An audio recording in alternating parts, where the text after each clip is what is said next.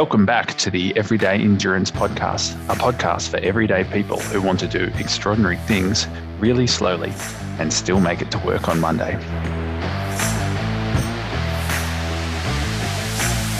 I'm Simon Perrodin, and I'm here with my brother, Luke Perrodin. On this show, we talk about training for and competing in endurance events, balancing family life and making it to work on Monday.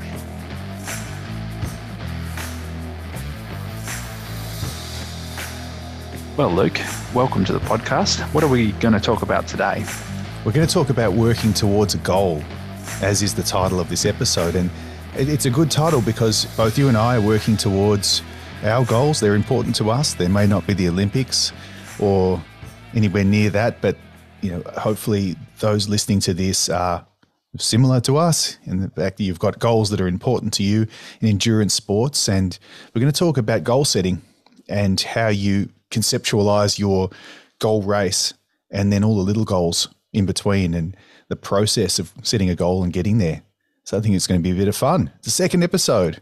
Look, we've got a real podcast going. There's more than one episode. That's right. Well, I've just set a goal. When a group of athletes that I'm, train with time to time on a Facebook Messenger, organized through that forum. What's one way to do it? Someone sent through and said that this race has just opened up. So I signed up to it. That's one way to set a goal. Not much thought went into it. I'm not quite sure how the next 3 months pans out as well to find the time. This is the Freycinet Challenge. The Freycinet Challenge, yes. I thought you were talking about something else. So we talked about this on the first episode. So that's your big yearly grand final, the big race, isn't it? Yeah, primarily a lot of the for a few reasons, a lot of the multi-sport races and other things, a lot of races around the world really haven't kicked back into full force since COVID. I would do more. I've done multi-sport and adventure races. Also, there's not that many of them around at the moment in this part of the world. So maybe that's there's a few reasons for that. But setting that goal, that's one way to set a goal is, and it's often people do this. So they say, I want to run a marathon. And then they get there and they see that marathon, Gold Coast Marathon, Sydney Marathon, Boston Marathon, even more lofty goal there. They sign up for that event. And I've had this in my life as, when I was not as fit. Yeah, I believe you were running a marathon in Melbourne many, many years ago. I don't know if you remember this. And I signed up for the 5K. So we finished at the same time. You'd smashed out a marathon. It was a 10. I remember it. It was the 10. 2010. Can you remember what it was called? The Coffee Club. The 10K. Coffee Club 10. I was quite a little bit overweight at the time. And I actually trained to do 10Ks back then. That was got to be at least a decade ago. 10K now, for people who run several times a week is a, pretty standard training run, isn't it? But trained up to do my 10Ks and I was very proud of it. So the point of that is that your goal can be very much based on, your level you're at. And there's some, and where you are. And that's completely acceptable and a good thing. It's something that you should just accept. You should accept your current circumstances and be happy with them because you can't change it. They're a product of the past, and here you are. You're going to do this, and if you do a good performance in that Coffee Club 10K, this city 10K that's attached to this marathon, then what's next? That's a step to the next thing. Yeah, so it's a good thing. What happens if you set that goal and things come up in the way? So you get that week where you can't train, or you find, have you ever found that goal hasn't been enough to drive you to do the training? Yeah. When don't they? When doesn't something come up? When doesn't the method of saying, right, I've gone and signed up to it. Have you ever had a time when that hasn't been enough to get you motivated to do the right amount of work? That's a really good question. Yes, that happens to me. And I try to keep it secret. And I'm sure other people have this as well. So you've got this motivation, a goal race. Perhaps you've done it before and it's a yearly thing. Well, I don't want to miss this year. Yeah, I'll enter, fine. Or maybe it's really exciting. I'm going to do this. I think I can do this. You enter this race, or maybe you have to qualify for it, and that's coming up. And then that's got to be exciting. As a part of your behavior change process of cycle, pre-contemplation, contemplation, all the way to action. You've taken action. You've entered this race, and then you're on the way to, there's lots of micro goals and stages that have to happen on the way to get there. And the motivation changes. And sometimes is it not enough? I pulled out of a race. It was a Trails Plus run a few years ago with Brett Saxon and the crew. It was the You Yangs, actually. It's the one that's coming up this weekend. I think it was the 42K, the marathon. I got halfway through this one, and I was very flat from heavy work. So I'd been thinking and working really hard and very tired, because the brain uses so much of your energy even at rest, and it uses more of that energy when you're thinking and you're stressed, and all my energy had gone into work. And I got to the starting line. I started, and I got halfway through this event, and it was sort of a clover leaf shape. So you could, multiple times you'll pass through the start finish, and I just stopped and just went home. I checked out. Never do that. Never leave the course and go home without telling the race organisers where you are. You can cause all sorts of problems.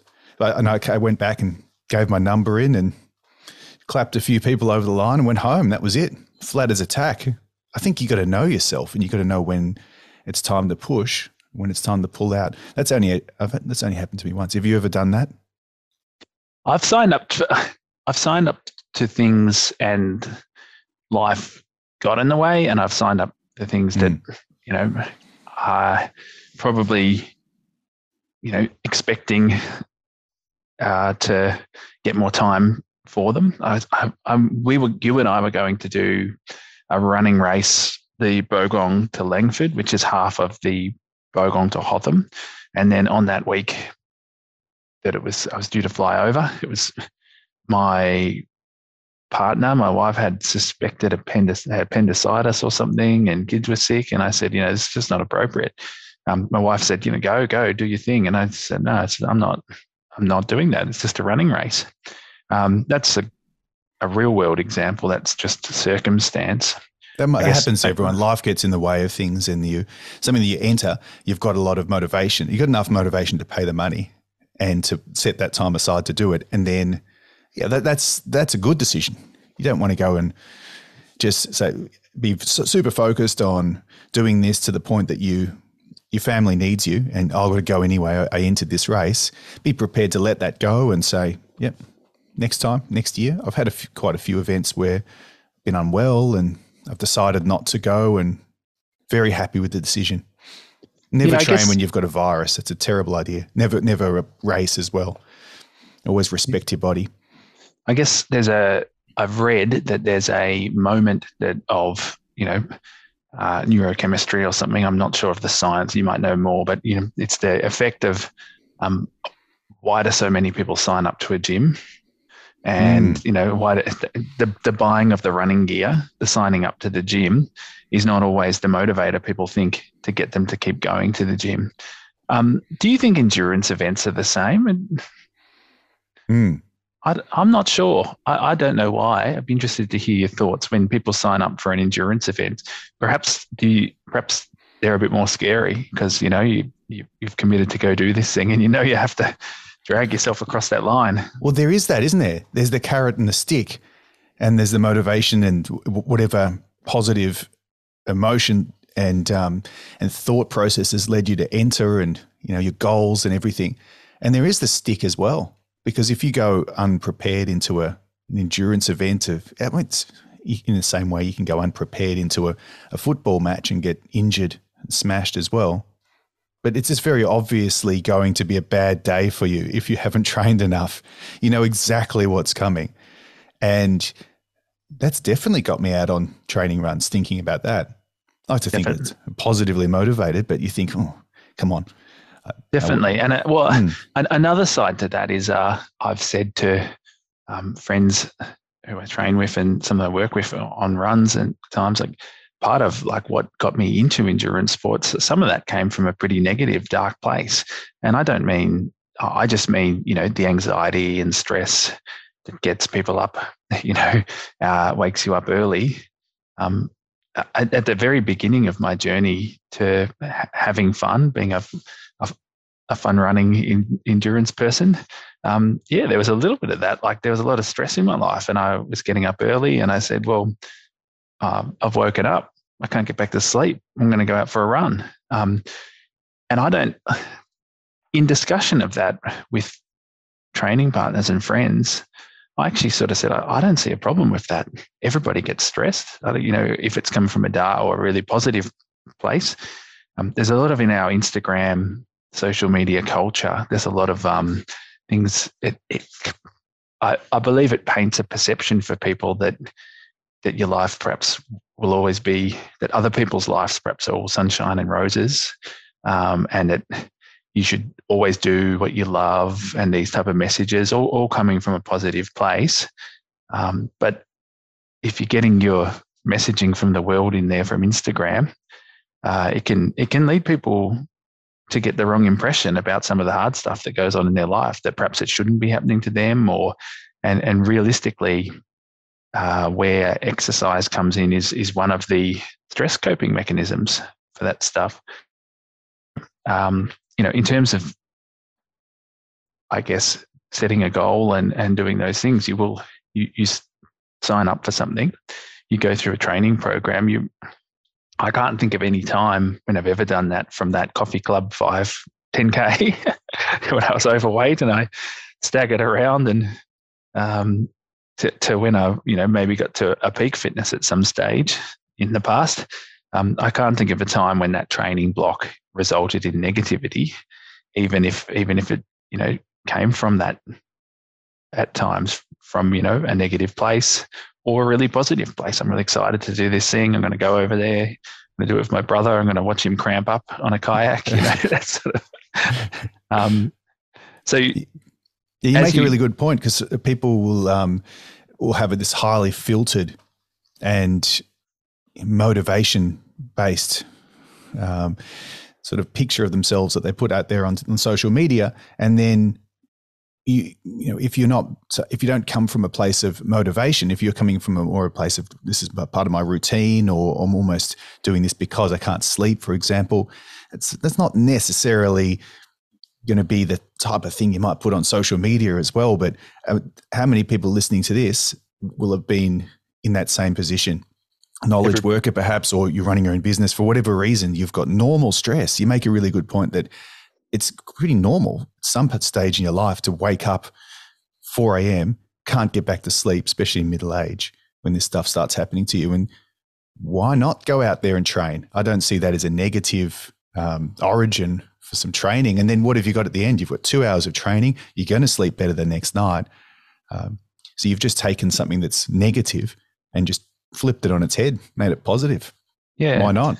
Look, I've never had depression, luckily for me, but you've done some research in the past into mental health and exercise. Would I be accurate in that?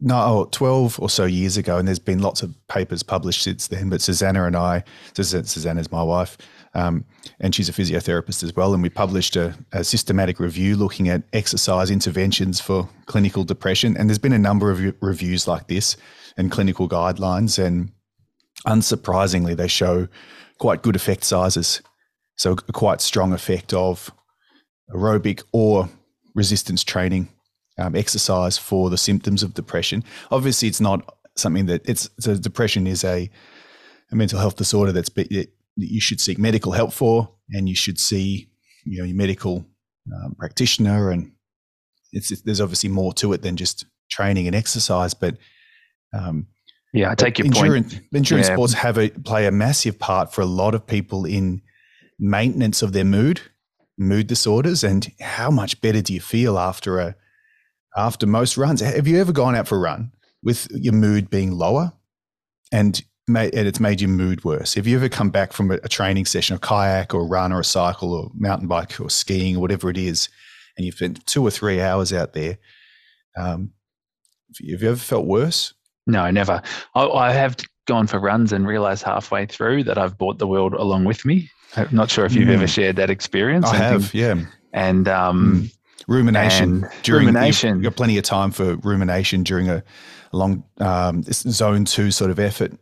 And I can't tell you whether that's a good thing or a bad thing, because I do know that in the modern world, I have a phone which has social media. It has work emails, personal emails.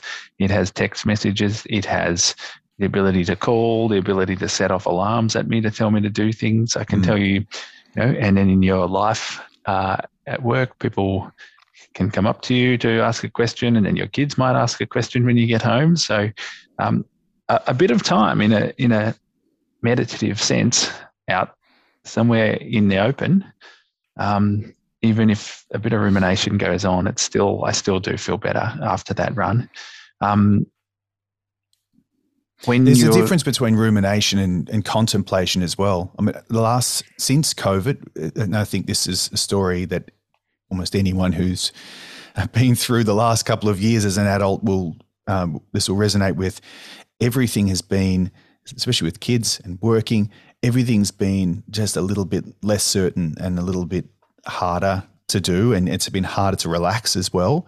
And one of the things I've got one of the mindfulness apps is the Sam Harris app, and I do a mindfulness meditation a couple of times every day.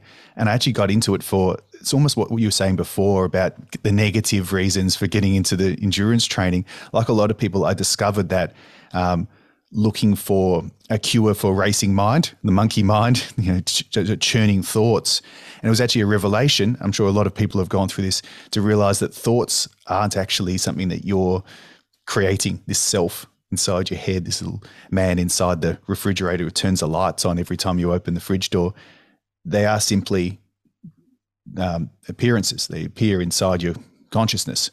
And this all comes from Sam Harris app, and there's plenty of equivalents that you can get and use. And I'll use the mindfulness meditations and the meditations that he does to recognize that thoughts are appearing and look at them, observe them, and then you can let them go, or you can contemplate them. Sometimes on a long run, if I've done that first, I'll go out there and you'll have thoughts that will appear, and then it's almost like thoughts are appearing in the sky like clouds, and you can look at them and go, okay, that's a thought. And you can actually rather than being lost in thought and identified with thought, and that's where that cycle of rumination that can be really painful comes from, simply just observing a thought for what it is. And oftentimes it just passes. It's amazing. I never, as an intellectual person, lost in the books, lost in thoughts, I was lucky to have a naturally high mood and didn't have to worry about mood disorders, depression. Then when your mood drops and you get cycles of rumination and worry and fear and things, which are very, very normal during a COVID, during a pandemic and other uncertainties, right? Very normal response to that. But just being able to sit back and recognize that was very powerful. And I think that's if you do need help with anything, then of course see somebody. But this is definitely not a recommendation of any sort. It's just a personal experience. But then to go on a long run after having discovered meditation and mindfulness, if thoughts come up, you can simply just observe them and even contemplate them, look at them, and spend some time on an issue, or even sleeping on an issue and then going for a run. You come back and you feel like you've solved some problems. Whereas when you're not running or not riding or not doing anything and you're not meditating, you can get in these circles, this circular pattern of thought. Really interesting. Definitely. Absolutely. That's very interesting. And I liked that the person inside your head was opening and closing a fridge. I thought that was quite fitting. Oh yeah, opens the garage door for you as well.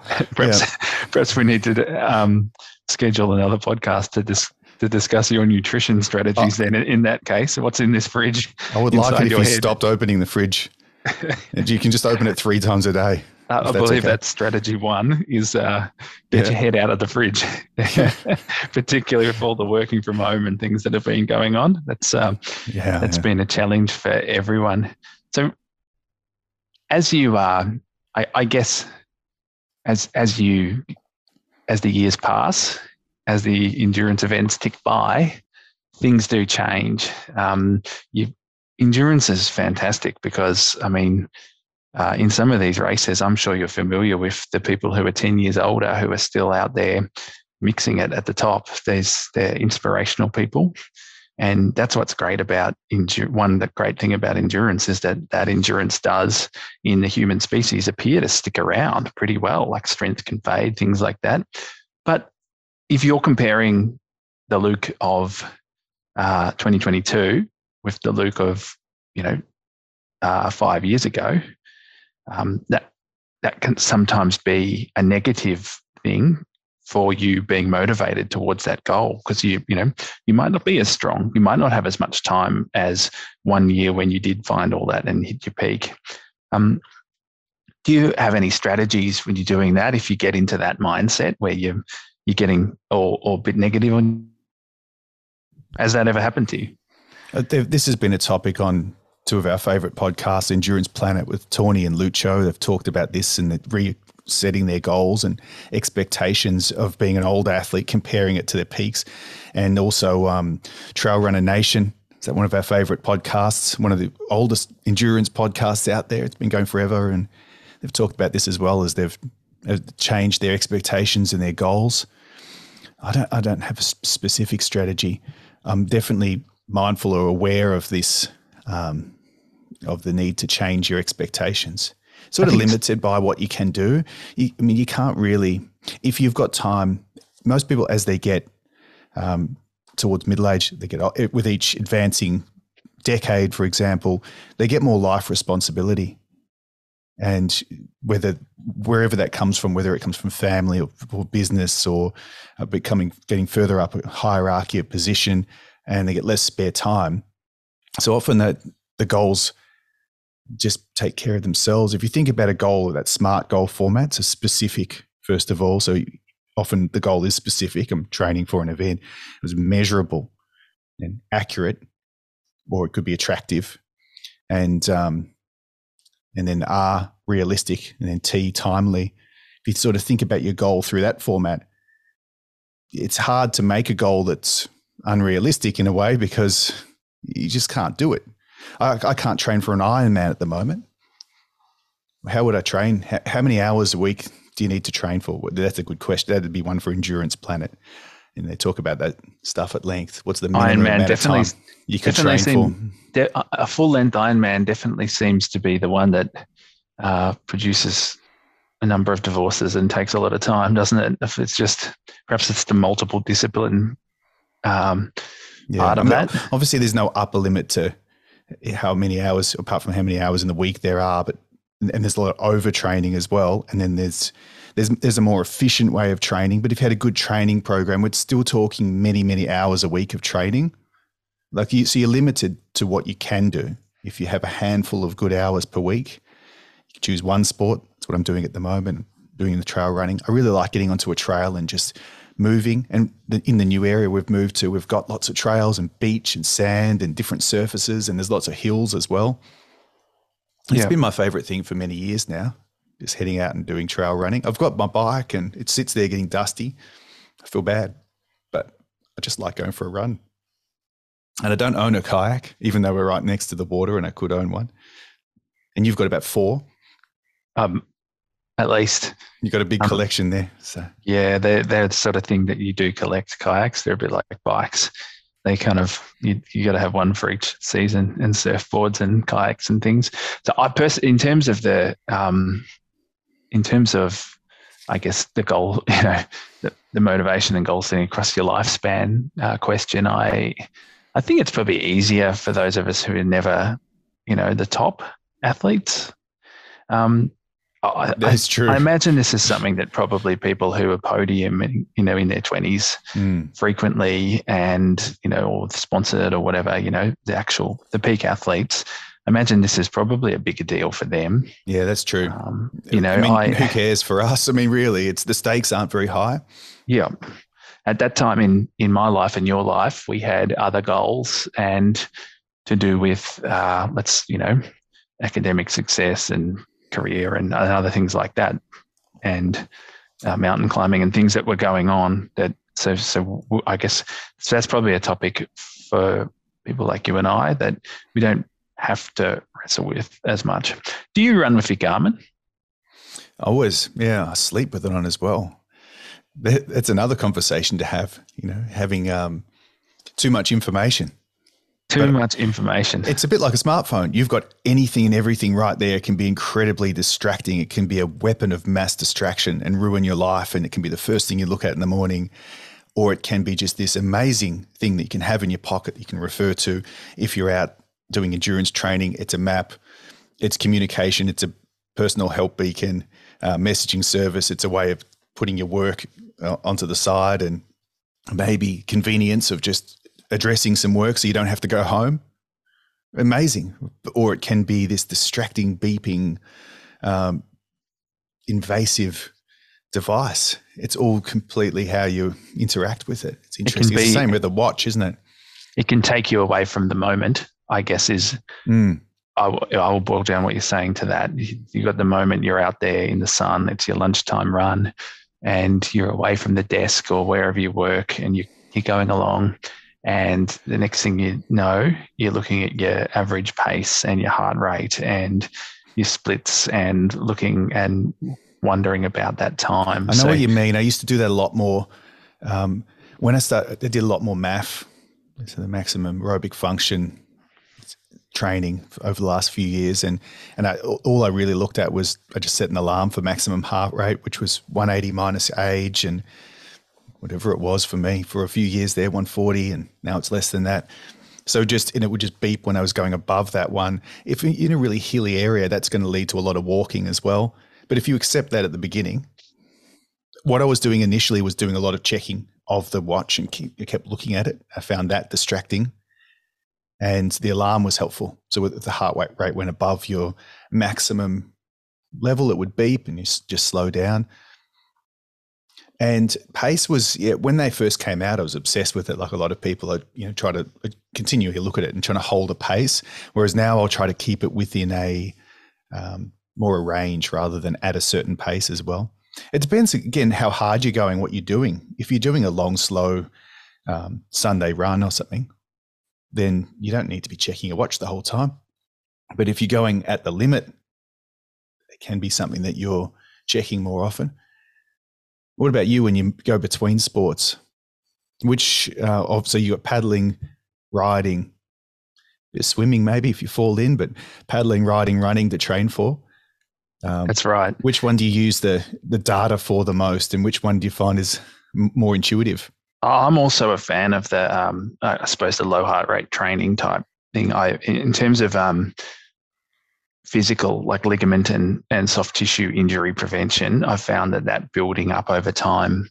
I can't tell you the science of the mitochondria and that sort of stuff. It's just not my background. But I have found through trial and error that your interval-based programs, too much of that sort of stuff, I've done that, joined in on friends who are doing those, and that's where I get into the doing say 4 or 5 of those, getting them too many close together.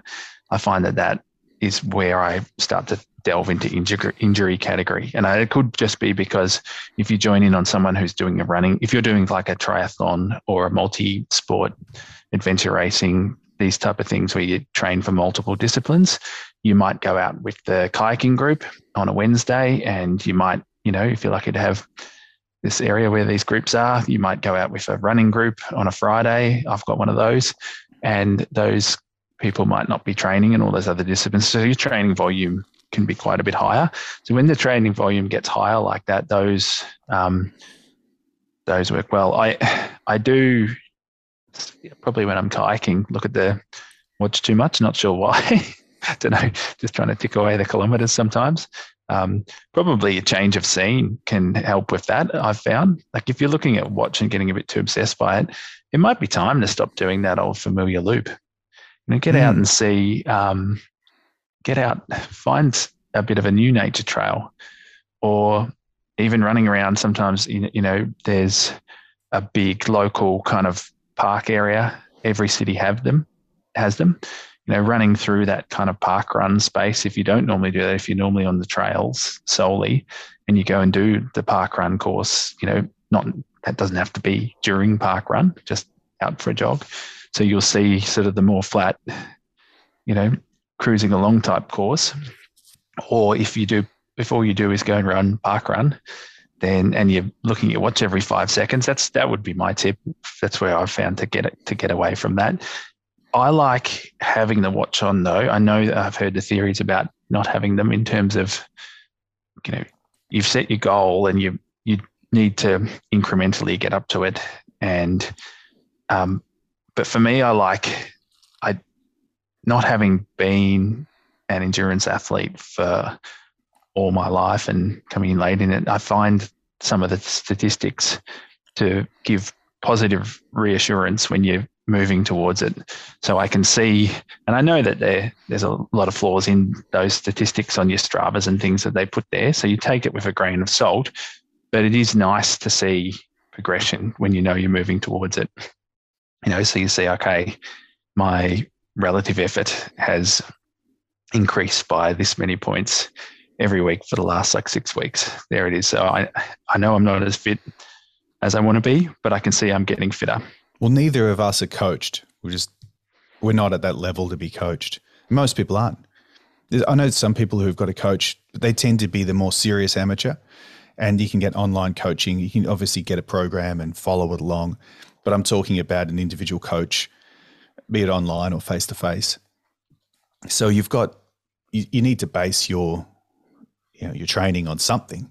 We talked last time about being intuitive versus being more rigid, but having some sort of an idea of your monitoring your stress level across time. And so you're thinking not only of you're increasing your training load quickly, which is a recipe for disaster a lot of the time, unless you have a good foundation, increasing your intensity and your efforts quickly can lead to injuries, but you can also just monitor your general stress. The watch, I like the sleep. I have no idea how accurate and how filtered and algorithmic all the data that comes in from this, but it seems to me that I've got a fairly good idea of when I've gone to bed and when I've woken up and how good the sleep was, and what I'm seeing there and the data from the watch lines up with that pretty well. It's interesting when you look at the deep sleep and the REM sleep, where they have different functions for recovery, and those nights when you feel like you've had some vivid dreams and you've done a lot of dreaming and you see more REM sleep and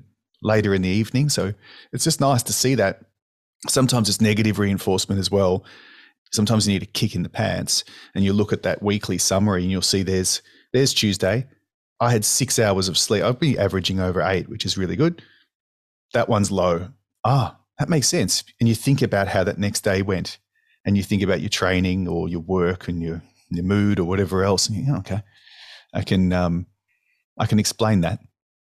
I do like monitoring sleep. I don't use diet apps at all or anything at all, MyFitnessPal or anything like that. I just tend to be more intuitive with that, but I keep an old school pen and paper training log, actually. Yeah, right. I know you can just use Strava. What goes into that? It's something about writing it down. What goes into it? The distance or time or distance, time, pace, not too much. I think it's more the ritual of writing it down in the same way of journaling and putting your ideas down. Because that's the ritual of leaving a handwritten note for a significant other. Yeah. It's very different from writing them a text, isn't it? It is something about it. Yeah, that's interesting. Strava is my training log. Yeah, because there it is. It's all integrated. And I've only recently just graduated to the sort of watch that's been around for a very long time now that does it as soon as you do your run. It goes onto the Strava itself and then populates on there. I don't have much of use it for the social aspect very much, Strava. Really, realistically, the training log part is why I'm interested in that. But that in terms of goal setting, using those platforms there is part of it for me. And at the moment, I have a limit set in the Strava for a minimum of 100 Ks cycling and 2 hours of running per week. And obviously, there's kayaking and other stuff in there. That's a minimum. So on the busy week, as I head towards the end of that week. I've found in other years of training, it's helpful to have that goal where you're saying, okay, I've done 10 Ks of cycling this week and it's, Wednesday. And there's a motivating factor to get you out early in the Thursday morning or something like that. So that's worked quite well for me. So rather than having this rigid training schedule where Tuesday is a 30-kilometre cycle, and what if Tuesday doesn't happen? The training. What if a kid's sick? Yep. And then suddenly you stop and it's too much and I've broken my training pattern. No, you can do it differently, but setting a minimum. I've actually only ever done that in my head. That's a very good idea. Well, it's good. And then I can click on the app that you get and it shows me you've done 78.2 kilometers of this activity and you've got this much to go. And it helps me balance training load and also not to stress about what I'm doing without the need. I haven't had much success previously with structured training plans where you get a plan there and I'm trying to follow those along. I get about 4 weeks into it for myself. What happens as soon as you miss a day? There's a feeling that you failed the whole thing because it's so structured. Rather than setting minimums and setting micro goals each week that you can figure it out during that week and you get to the end of it and go, okay, I've done enough.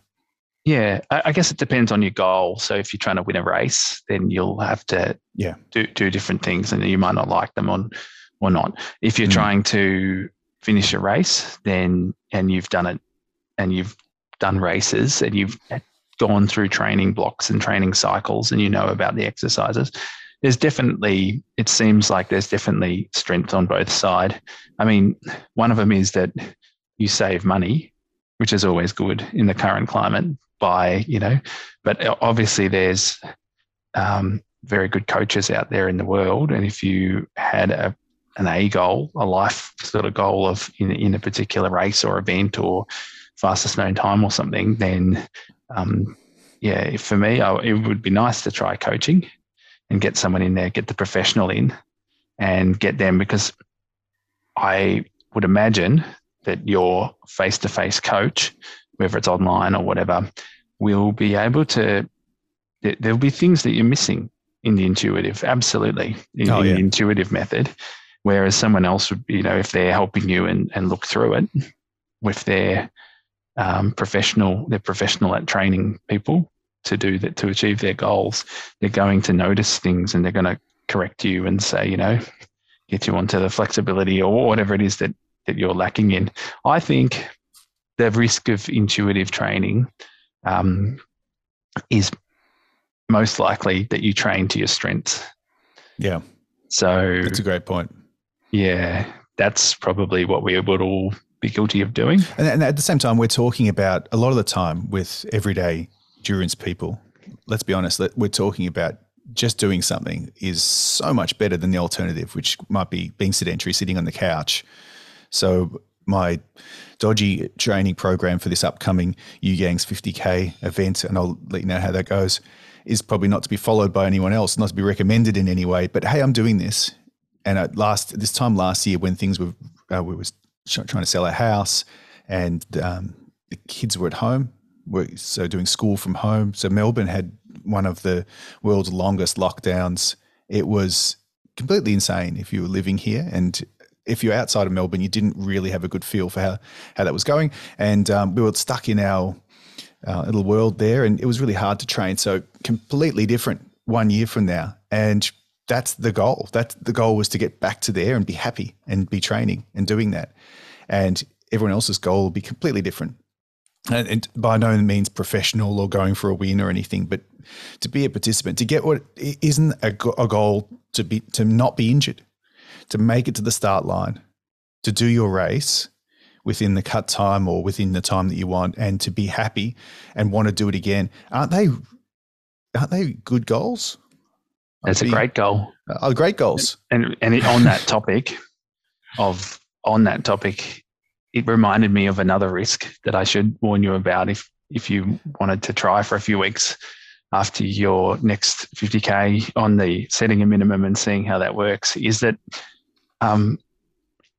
if you get to the weekend and you've had that really busy week and you've set yourself like 100K minimum, there is the temptation, because you want to get that tick that box, to go out and do 100Ks. It's the same thing that gets you doing a lap of the block when you've got 9 kilometers or 19 kilometers or maybe 99 kilometers on your watch. Or there's only two types of people: the person who stops the watch and goes inside, and the person who does those laps. I've never understood how you could leave it at with 0.1 to go. How, as I suppose it's coming as a lawyer and looking at it there, I have to tick that box. I have to finish off the paperwork.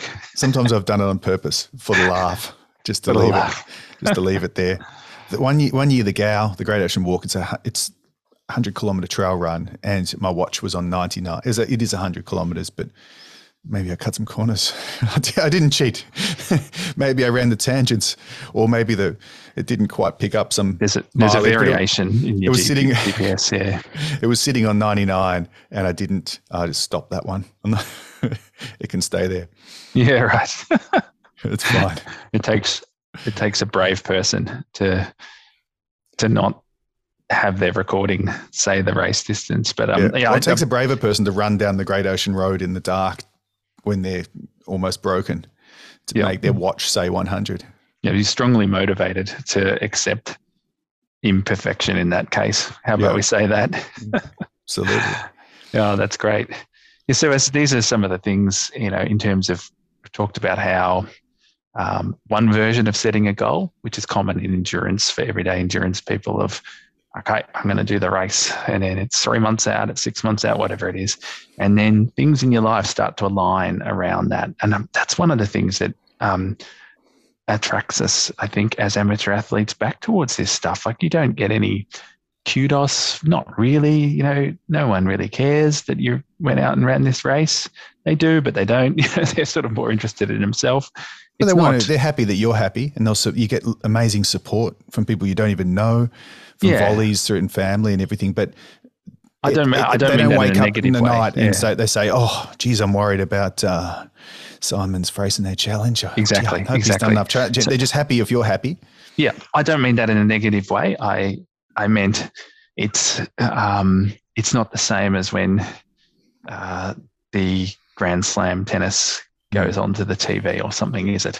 So you're doing that and you're setting those goals and you start moving towards it, and things in your life start to align. And I suppose that's what the attraction is back for us all.